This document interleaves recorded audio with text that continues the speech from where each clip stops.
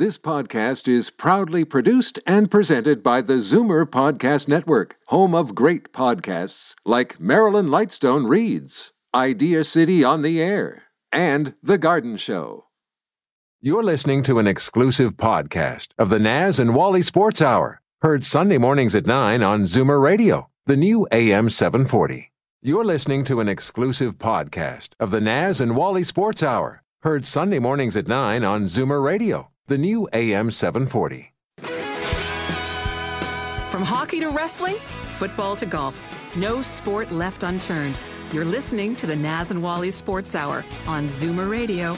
Good morning, Naz. Good morning, Wally. Neil? The boys are back. Let's talk sports.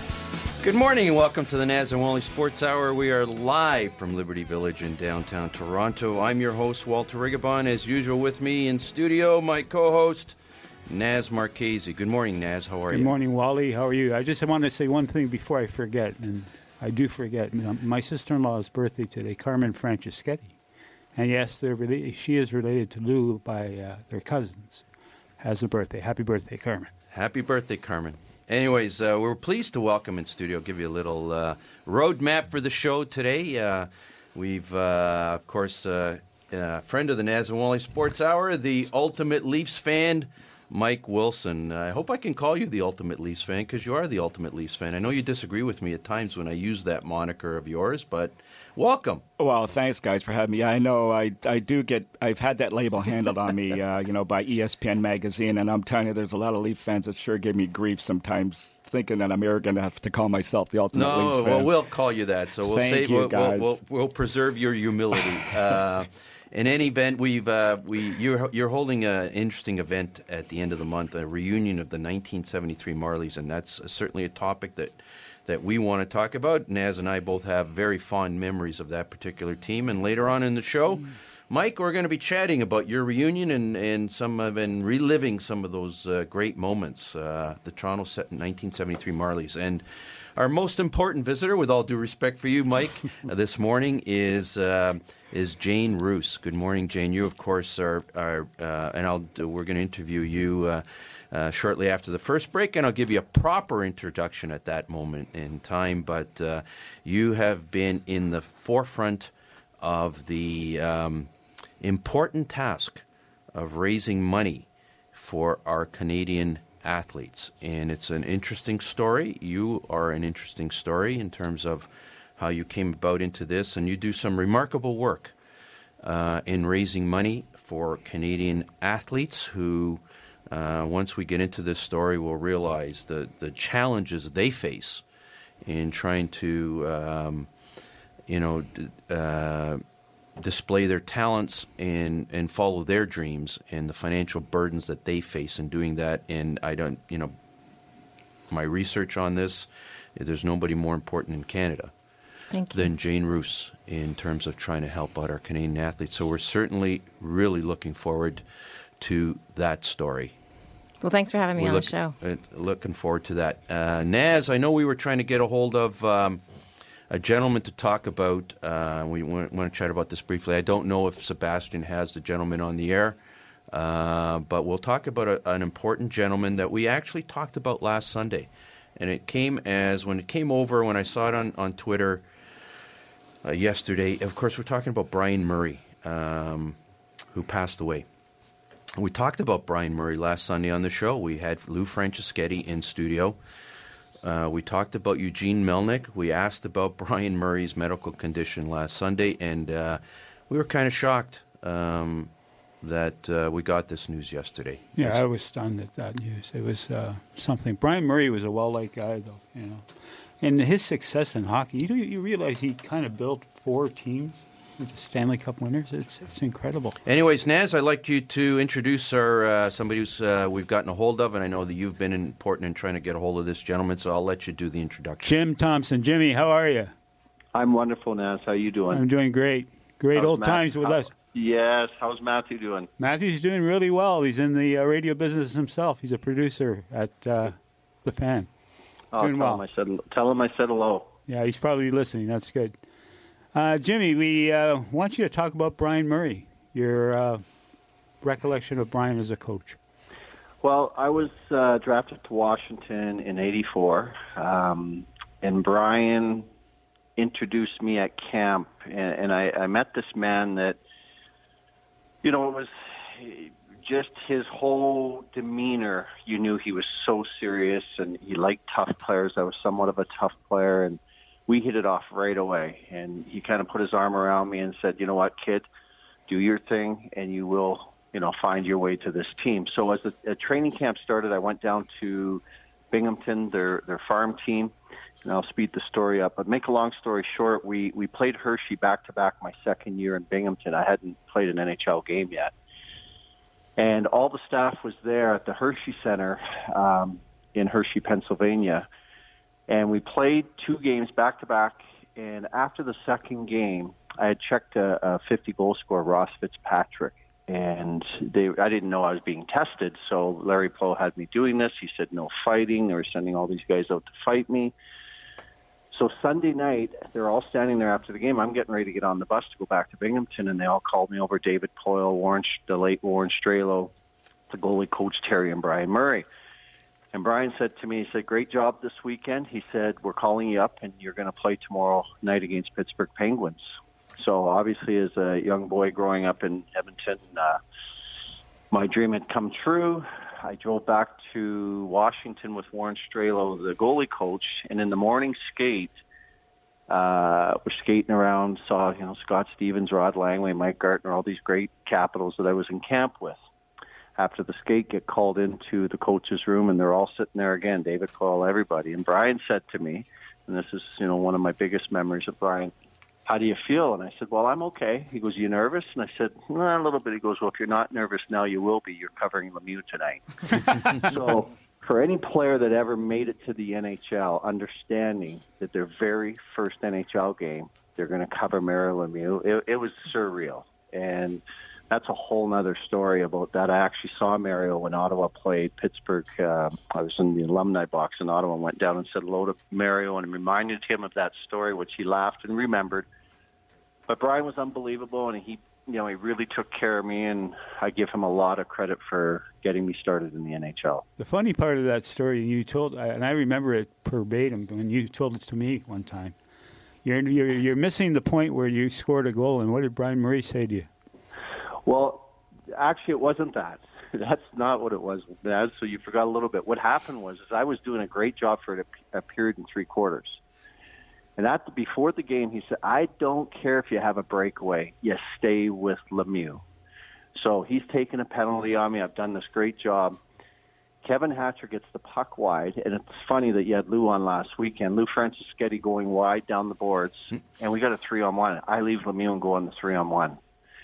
And up, call it a brain fart, call it just, being taught 3-on-1. So what happened was Kevin Hatcher passes the puck back to me. And the hockey gods were not looking out for me. The puck went over my stick.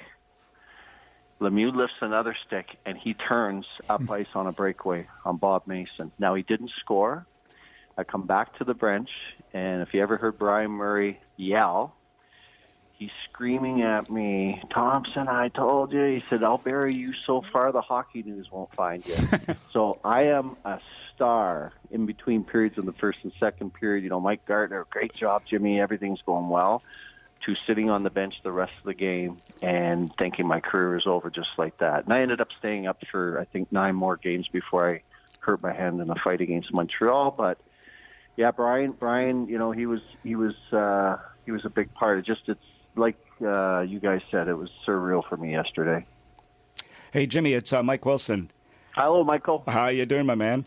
I am wonderful. I just want to say quickly, thank you for honoring the Marlies. I was a former Marley, and that's really nice to hear. That's fantastic. Yeah, well, listen, you and I have had many discussions about this in the past, but by the way, Lemieux did that to more than just yourself, by the way, over his career, so don't be too hard on yourself. No. But secondly, Jimmy, now here's one for you. Who was the first guy to challenge you in the NHL? To a fight? Well, just to see if you had the wherewithal to play in this league. In other words, a fight. My very first fight, no, I got to go back. I know I was Rob Ray's first fight, exhibition game in Buffalo. or that wasn't in Buffalo, it was somewhere else. Man, oh man, Mike, it escapes me. My very first challenge. Well, what kind of chirping did they give you right off the bat? You know, that's what I was kind of getting. That's what I really was getting at. Well, let's go to that game. So the deal was the same thing, Mike. Don't fight. They had Jay Caulfield. They had all these guys, and right off the first, when they figured out, they knew prior to the game.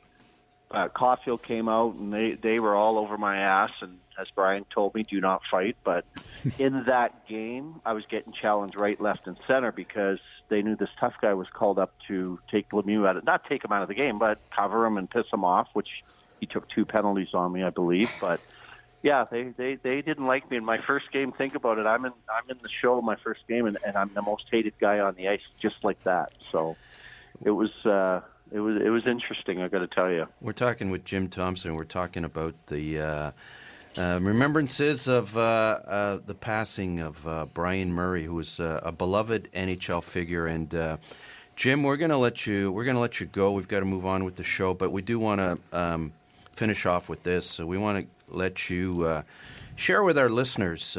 Brian Murray didn't seem to have an enemy anywhere in hockey. Not only didn't have an enemy, but seemed to be loved by everybody. And there's not that many people in hockey you can say that about.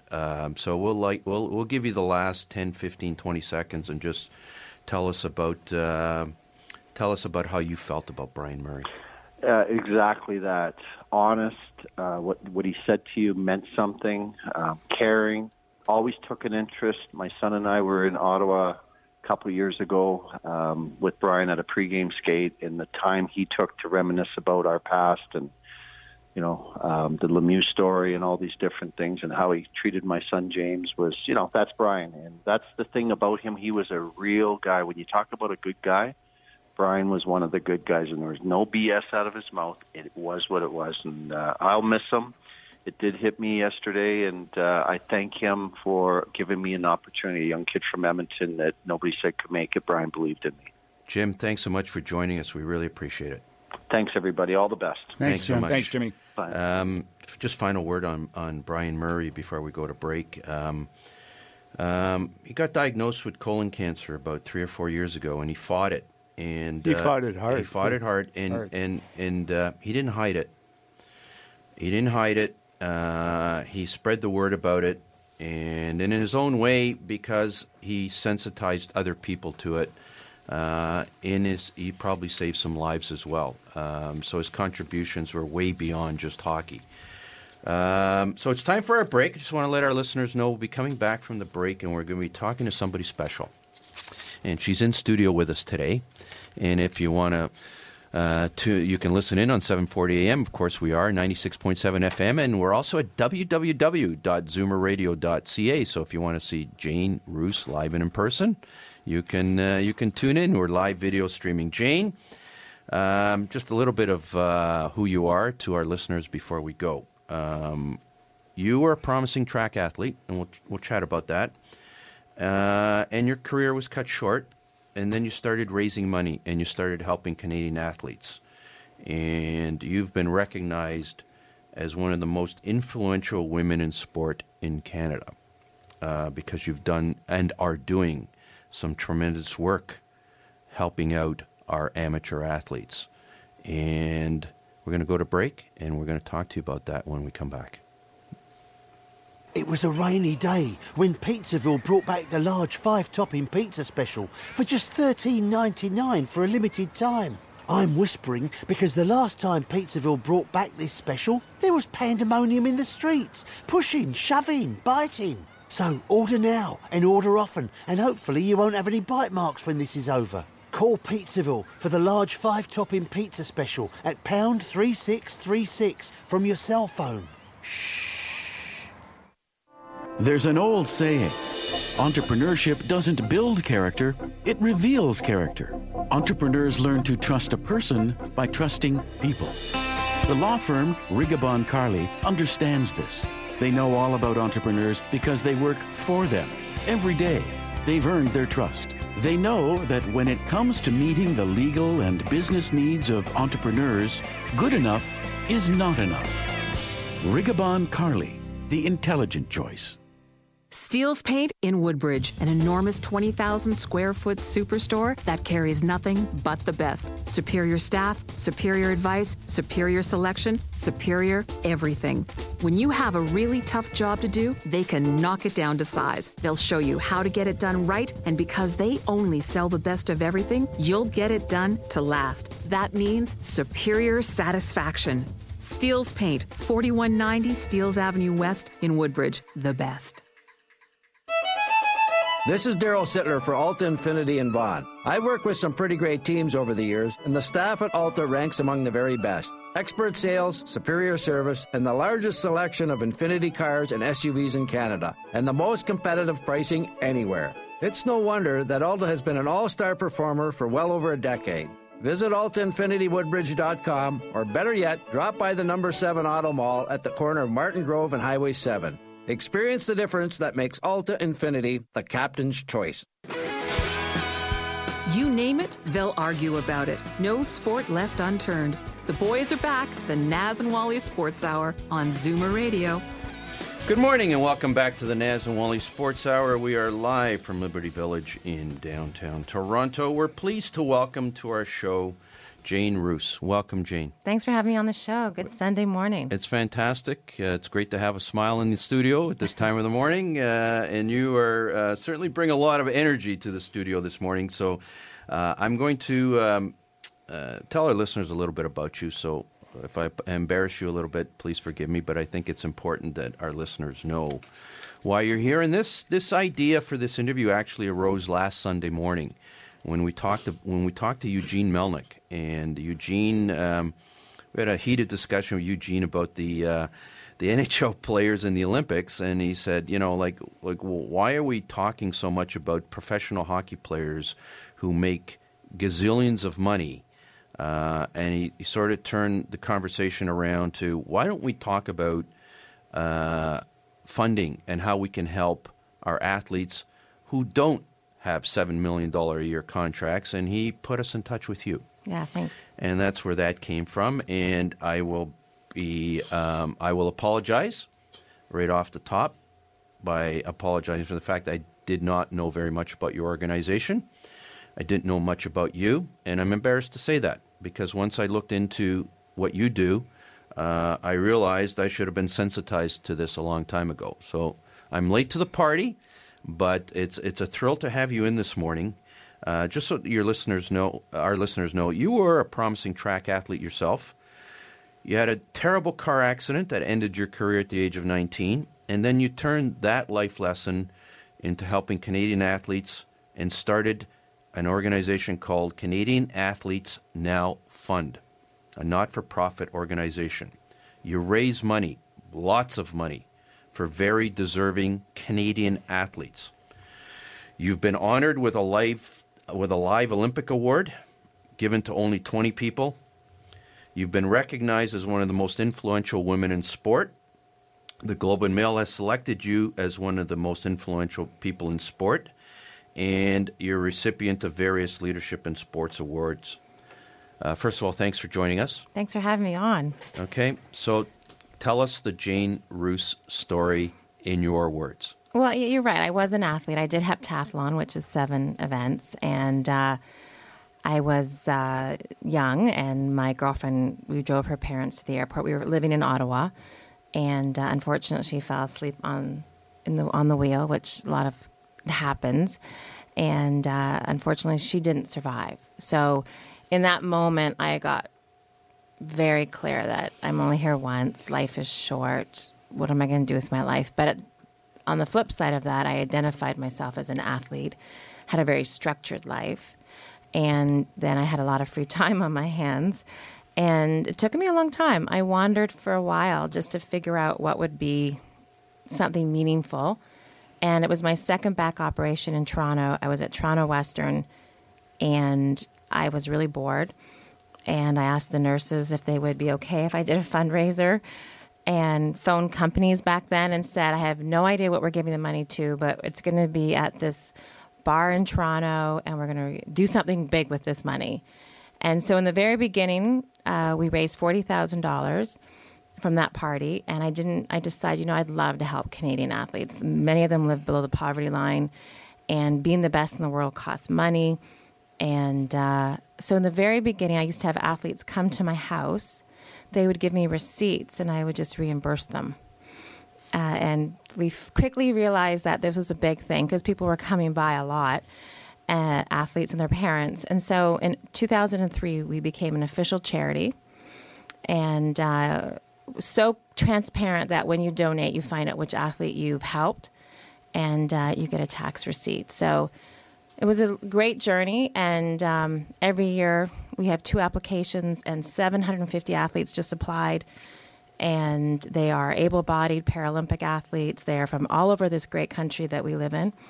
And they need money to eat properly, afford coaching, pay team fees, which most of your listeners will never hear them talk about. I read about that, and I found that astounding. You're an amateur athlete, but you actually have to dig into your own pocket as an amateur athlete to pay to be on a team. Yeah, it's really big. Tell us about that. It's really big with our winter athletes right now. So we're like 179 days to the Winter Games in South Korea, and we have a big waiting list of athletes looking for funding. And a lot of the funding, there are their team fees. So anywhere from $1,000 to $20,000, our athletes are paying just to be on the team. And if you don't pay, you don't play. You don't get to be on the team. Then they're paying for equipment, and they're also paying for coaching. And we're talking about serious international athletes here that of the caliber that would attend the Olympic Games. Yeah, like out of the 19 sports, I'm curling and women's hockey don't pay team fees. Okay. Skeleton, it's up to $20,000. Alpine skiing could be. So some of these athletes that we'll watch the Olympics and we'll see them on TV. And they actually have to pay for some of their own equipment. Oh, yeah. I find that astounding. They're in debt afterwards, too, Wally. There's a lot of them. Yeah. They usually come back out of the games in debt. I don't even know how to react to that. I don't know if I'm astounded or I'm ashamed. I got to think about that one because, we all, as Canadians, we take pride in watching our athletes on TV. And when they win a gold medal or they win a medal and we see that Canadian flag, we all get this jolt of nationalism and we all take the pride in it and we all celebrate and and we all have a good time. Yet that poor athlete's paying to be there. I find that astounding. I always do. say we do our best work when nobody's watching, nobody's cheering, when they're not front and center, and that's when we want Canadians to care. So my job as the founder of CanFund is to create ways that Canadians will care about our athletes, because it can't just be those 16 days at the games. That's when they're there. They don't need the funding then. They need it now when they're trying to qualify. The majority of athletes in this country won't qualify until this fall, late in the wintertime. And some, I think the women's hockey team get announced just before Christmas. So they're all centralized right now in Calgary, and 28 women are centralized. 23 make the roster. So it's a constant, there's a huge need, and it's a constant trying to get Canadians to understand. Kaylee Humphries from the women's bobsled team, she's won 2 golds back-to-back. CanFund has supported her since 2003. And so she phoned me, and she's like, I want to write a letter, and I want you to share it. And she's, I want Canadians to adopt an athlete. I want companies and Canadians. We have a $10,000 to adopt an athlete, and you get a tax receipt, and you get to meet the athlete. And Kaylee Humphries has written this letter, and we've shared it.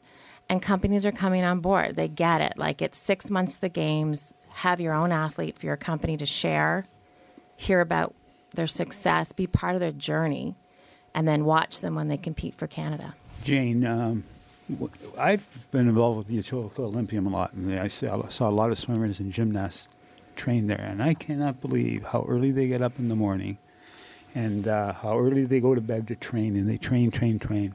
And it wasn't cheap. It cost them a lot of money. What would you say an average athlete would cost in their career? Well, I think it all depends on their sport, and I think it all depends on the amount of equipment. Like when you look at the summer games, a lot of the athletes are, it's spikes, shoes, soccer, basketball. But when you get into the winter sports right now, it's like big time equipment. And if you don't have the right equipment to compete on the international stage, that's the difference between winning a medal and not. And athletes have told us that. They've said to us that, Camp Fun is a difference maker from being on the podium and not being on the podium. And people might think, well, why would my $50 or my $25 to my, hundreds of thousands of dollars that donors give to us matter? Well, it all adds up, right? And when you need to eat better, or when you need to have a coach or travel to a competition, this money comes in. And we have a thing where we call the athletes, and Mike, you've been on part of those calls, and it's moving, because you'll call them and say, okay, how's it going? How's your training? Where are you at right now? Because we get so many athletes that apply, we want to kind of do our homework right when we call them, like just to kind of check in. And we just called an athlete the other day, and he's this will be his third Olympic Games, and he just said, takes so much stress off my plate, like you have no idea. And I'm like, yeah, we kind of have some idea. This is why we exist. And he said, I don't know how to thank you. And I'm like, just train. What does our federal government and provincial government donate to these athletes? I'm curious, because they should fund some of it, right? Well, they do. And I think in Canada, our best athletes get carding, which is $1,500 a month if you're the best in the world. And $900 and $11. Like, there's different types of carding, but our best athletes get $1,500. The challenge is, like, we just did this thing, like, I'm looking for 150 women, because our female athletes did so well in Rio. And I really, as a woman entrepreneur, want women to support women. I'm looking right now, we're doing 150 women across Canada to give $1,500 to match what our female athletes live on a month. And it's going well. Like, people understand that this money is going directly to them. They use it for what they need it to be used for. You get a tax receipt. So a lot of our donors are entrepreneurs, but are your listeners, because they get the tenacity, like what you said, Naz, about. It's incredible. It was absolutely incredible. The work ethic and the commitment, and they don't do it for the money. And you said it earlier too, Wally, is that you wear the maple leaf. You're representing all of us. And the fact that they're going into debt, and we'll probably send.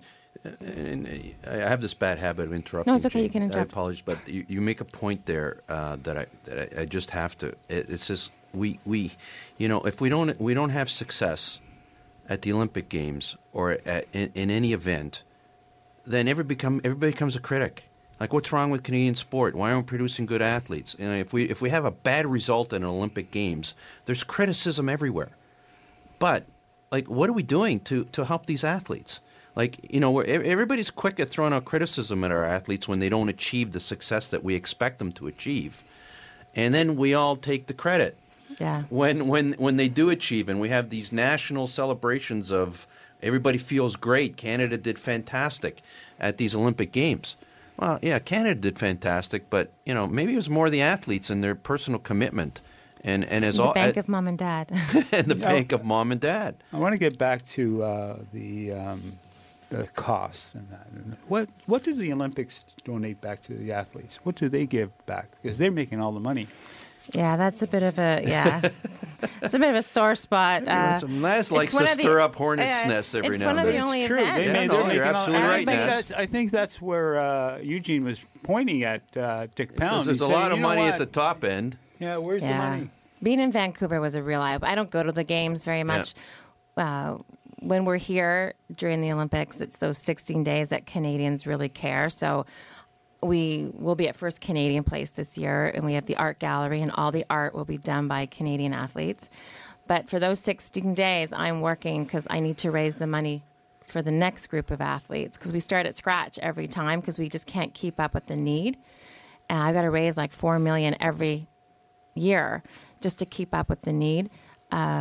But yeah, it's frustrating because you're watching everybody making a lot of money, and these athletes are coming back in debt.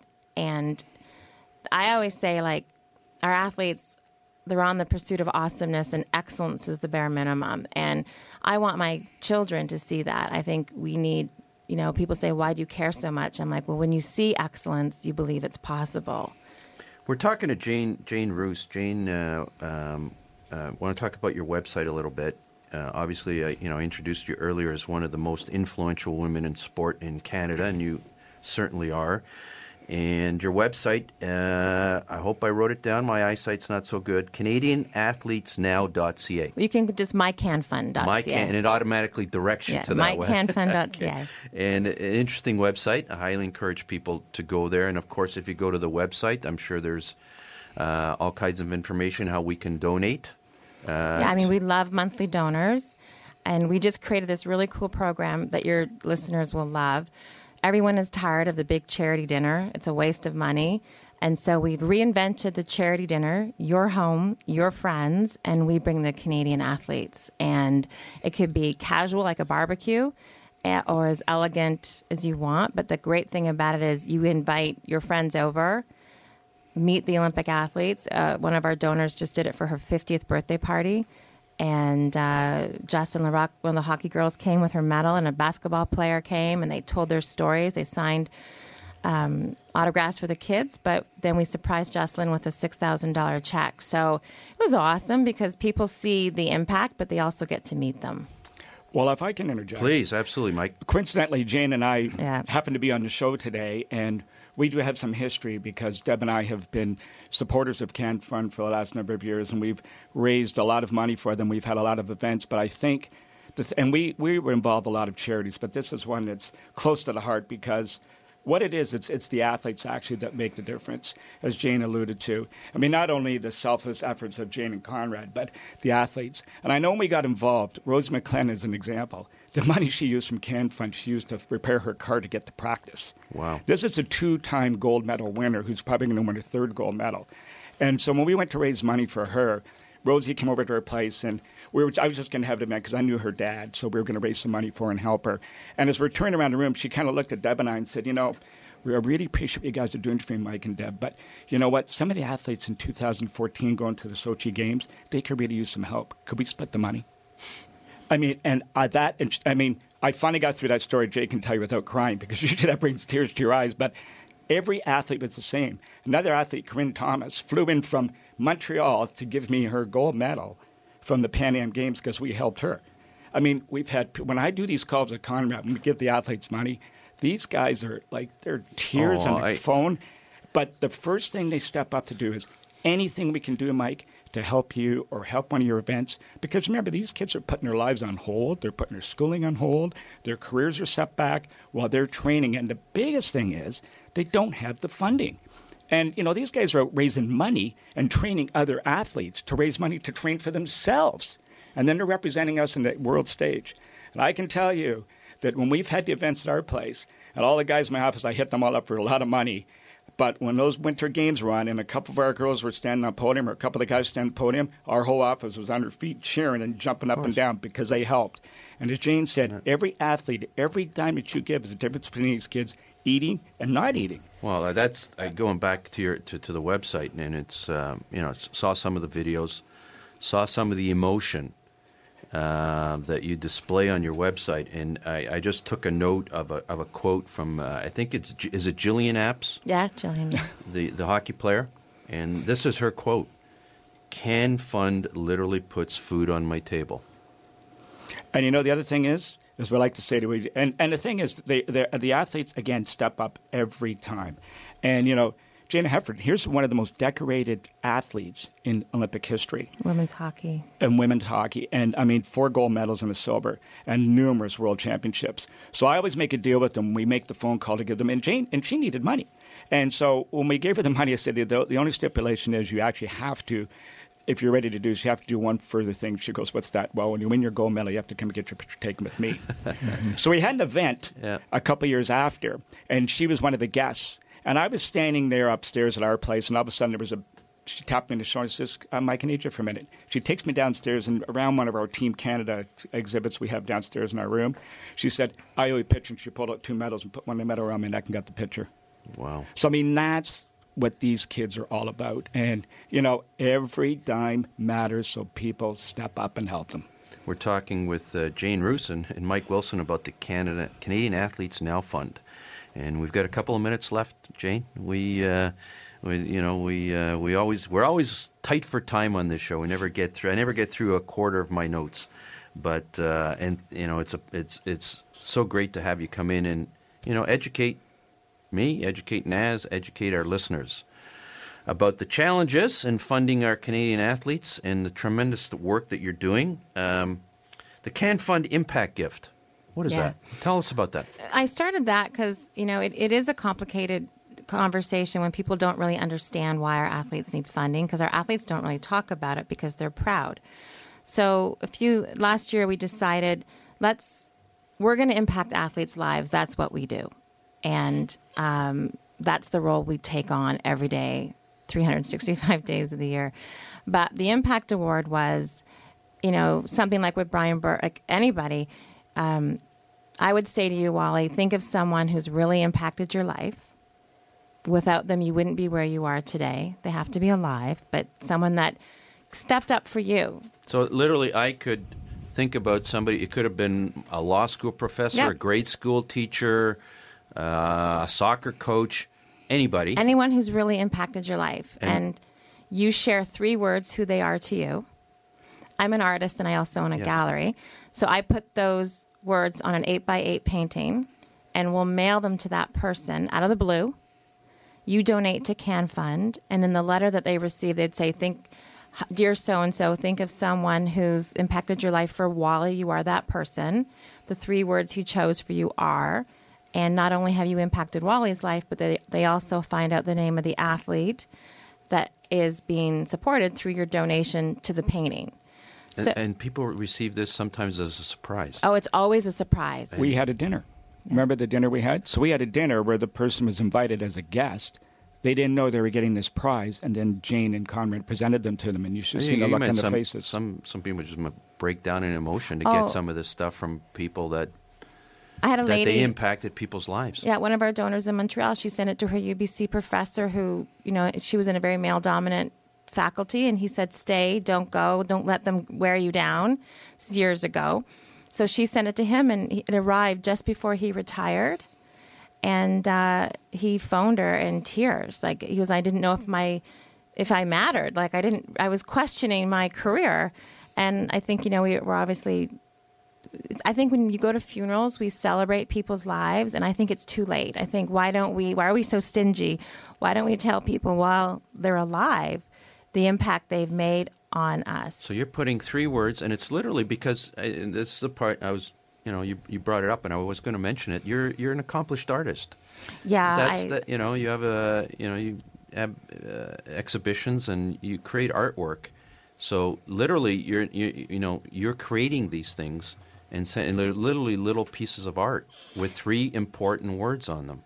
Yeah, I mean, I own a gallery, the Jane Roos Gallery, but at the same time, I wanted to create something that would be meaningful for our donors, for them to say, okay, you know what, I'm going to impact the life of a Canadian athlete, but I also get the chance at the same time to impact the life of someone who supported me or impacted my life. It kind of has a 3-time impact. Absolutely. And it's a $500 donation. You get a tax receipt for $400, and the painting gets sent. And companies are doing it in their offices now for their management teams, and people are honoring people. And it's a kind way to support an athlete without... And you get to touch somebody's heart. Yeah, 3 people get impacted in one shot. Yeah. It's really remarkable idea. And it took out the conversation. Like, I feel like our Canadian athletes won't talk about their team fees. They're not that they're not told to, but they don't. It's not really condoned. You got to make the team, and you got to. So they don't talk about their team fees. They don't talk about their life, like what they're going through. So I thought, wow, these 3-word paintings end that conversation. And people, like, I've had people donate, and they're like, "What's it helping again?" I'm like, "Oh, Canadian athletes. That's good. We're good." Jane, unfortunately, our time has come short, but we do want to give you an opportunity, a minute or so. Take some time to tell our listeners where they can follow up. They want to help out Canadian athletes. If they want to touch somebody's heart or life in one of these impact gifts, the last minute and a half is yours, Jane. I'll turn it over to you. Okay, well, I would just say that, we're 179 days to the Winter Games, and you can impact someone you've never met. You can impact their career. You could get them on the podium. You could help them qualify. And it's from a $25 donation. You get a tax receipt, become a monthly donor. Any amount helps. And get your company to adopt an athlete. That impact is massive because they get to hear the athlete and meet them eventually. You can host a pregame meal in your home where the athletes come to your house. And, that's such an intimate experience, and that's new, and we're doing it coast to coast. And I guess the end of the day is our athletes wear the maple leaf. They make us proud, and I think the misconception is that they're all doing fine, and they're not. And we exist because there's a big gap in funding. And I know people work hard for their money, and there's lots of great causes and charities, but this is a charity about excellence, and it's about Canada, and it's about saying to people, our athletes wear the maple leaf, and I want to give my donation to help them get there. And I promise you, the money we give them is used for the simplest things, basic living expenses, to traveling to competitions. So your money will never be used for anything frivolous. It's so needed, and it's different. It's you're celebrating success and impacting people's lives, and it's a great, I think, thing to do. We've been talking to Jane Roos. Jane, thanks so much for joining us. And one last, the website. mycanfund.ca. mycanfund.ca. Can for Canada Fund, yeah. Okay. If you got the opportunity, it's a great cause. Thank you. Thanks for bringing your passion and your energy into the studio this morning, Jane. My pleasure. Thanks, guys. Thanks, Jane. It's great. It's time to go to break. We'll be right back after the break. We're going to chat with the ultimate Leafs fan, who this morning is going to be the ultimate Marlies fan for till the end of the show. We'll be right back. It was a rainy day when Pizzaville realised that people may not know how many different kinds of ponzos Pizzaville makes. You can go Italian if you like a sausage. You can go Hawaiian if you like ham and pineapple. And you can go Canadian if you like bacon, beer and hockey. We can build a ponzo that speaks your language, no matter where you are from. Call Pizzaville at 736-3636 or visit pizzaville.ca. At Titanium Logistics, we believe that choosing the right shipping company comes down to two issues: price and cost. Most prices are competitive, will likely save you money too, but the cost of choosing the wrong company to service your cross-border freight to and from the U.S. and Mexico can be extraordinary. If it's not where it should be, when it should be, that bargain price, worthless. Titanium Logistics. On time, on budget. Call 905-266-3014. Ask for Blair Downey. At 20,000 square feet, Steele's Paint in Woodbridge is Canada's largest independent paint store. Big deal, right? Big deal? Yes. The best brands, the best staff, the best advice, the best of everything. From color matching to brand selection, whether you're a pro or a DIYer, we'll look after you from the minute you walk in to the minute you walk in a second time as a completely satisfied customer. Big store, big deal, bigger satisfaction. Simple. Steele's Paint, 4190 Steeles Avenue West in Woodbridge. This is Daryl Sittler for Alta Infinity in Vaughan. I've worked with some pretty great teams over the years, and the staff at Alta ranks among the very best. Expert sales, superior service, and the largest selection of Infinity cars and SUVs in Canada, and the most competitive pricing anywhere. It's no wonder that Alta has been an all-star performer for well over a decade. Visit AltaInfinityWoodbridge.com, or better yet, drop by the number 7 Auto Mall at the corner of Martin Grove and Highway 7. Experience the difference that makes Alta Infinity the captain's choice. The only thing I love more than sports is sports radio. Take it away, boys. The Naz and Wally Sports Hour on Zoomer Radio. Good morning and welcome back to the Naz and Wally Sports Hour. We are live from Liberty Village in downtown Toronto on the new AM 740. And once again, if you're in downtown Toronto and those large office towers and condo buildings are making a mess of your signal, you can tune us in on 96.7 FM. And also, we're live streaming at the website www.zoomerradio.ca. We're in the home stretch here of the Naz and Wally Sports Hour for this August the 13th. And we have the ultimate Leafs fan in studio this morning. I know Brings a grin to you, Mike, every time I say that. But you are, and we're turning. Like I said before the break, we're turning you into the ultimate Toronto Marley fan this morning. We're talking, of course, the previous incarnation of the Toronto Marlies, not the AHL team, but those fantastic Junior A years that we all have incredibly fond memories of. Mike, you and I and Naz are of the same vintage. Jane, you're a little bit younger. Thanks. A lot younger. A lot younger. I Sorry. Younger. You know what? That's That okay. was a serious faux pas on my sincere apologies. Great junior hockey. Of course, it was great junior hockey in the 50s. That was a little bit too much in the past for me, but certainly starting in about 63, got to be old enough to go down to Maple Leaf Gardens, watch those remarkable doubleheaders, the Marlies, Neil McNeil Maroons, and some of those other great teams. Of course, there was the great 64, which I always thought was the greatest Junior A hockey team of all time in Canada, the 64 Marlies. There was the 67 Marlies. Mike, you had a reunion of the 67 Marlies a while ago, and now you've got a reunion of the 1973 Marlies coming up. Tell us about your reunion. Well, they started the reunion, the 64, when it was the 50th anniversary. They had one for that, and they had one for the Leafs. And I attended it. It was at the CN Tower, and they went to the game and stuff. And then the 67 reunion came along, and they were looking for a venue, so they asked me if I would host it. Because, again, a lot of these players play for the Leafs. So and name some of those players from the 67 team. Oh, the six Brad Park, Brad Park, Brian Glennie, Terry Caffrey. Was Pellick on that team? Pellick wasn't on that team. He wasn't on that team, okay. And then who else? I mean, there was just like an array of guys. Tom Martin. Was Caffrey on that team? Wayne Carlton, Terry Caffrey. Yeah. John Wright. I mean, all these guys. I mean, I went to every one of those Sunday afternoon games. So, a guy by the name of Paul Pascoe who's a guy who organizes all these things, and he's the ultimate film archivist of hockey history. And so they asked me to do this. We had a WHA Toro reunion for Nationals, Toros, and Bulls, and that was very successful. So, because we have this good venue with the Ultimate Leafs fan, they think it's appropriate for this. And so they asked me for the 73 team to go for this team also, which is probably one of the greatest teams of all time, because this team, in a 63-game schedule, they set a record for goals scored for. They had less than 200 goals against, 730 goal scorers. They were ranked the number one team in Canada.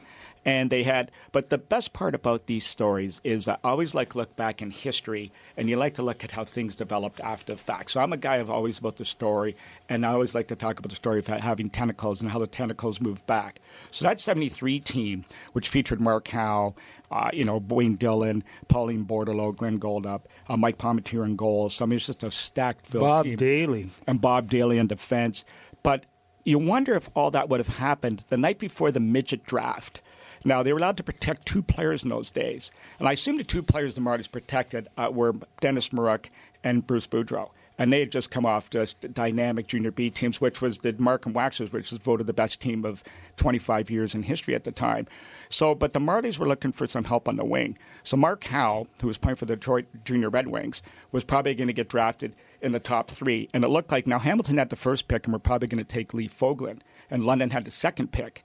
So they were probably going to take Mark Howe, but Mark Howe didn't want to play in London. So the night before the midget draft, they traded Boudreau for Mark Howe. Well, the league stepped in and stopped that. And they said, no, you're not pulling that one off. So they had to wait, so they drafted Howe, and then they traded him for Dennis Maruk. And so Howe came to Toronto and played left wing, and he turned out to be... Maruk went to London, that's right. And that's right. And then he came to Toronto, and as he played with Wayne Dillon and Glenn Goldup in that line, and he became a dynamic forward. And he ended up being the MVP in the Memorial Cup. But the thing about it is he actually played defense in that game, and he had 5 points. And, then he went on to have a bit of a decent career himself in the National Hockey League as a defenseman. Hall of Fame. But not bad.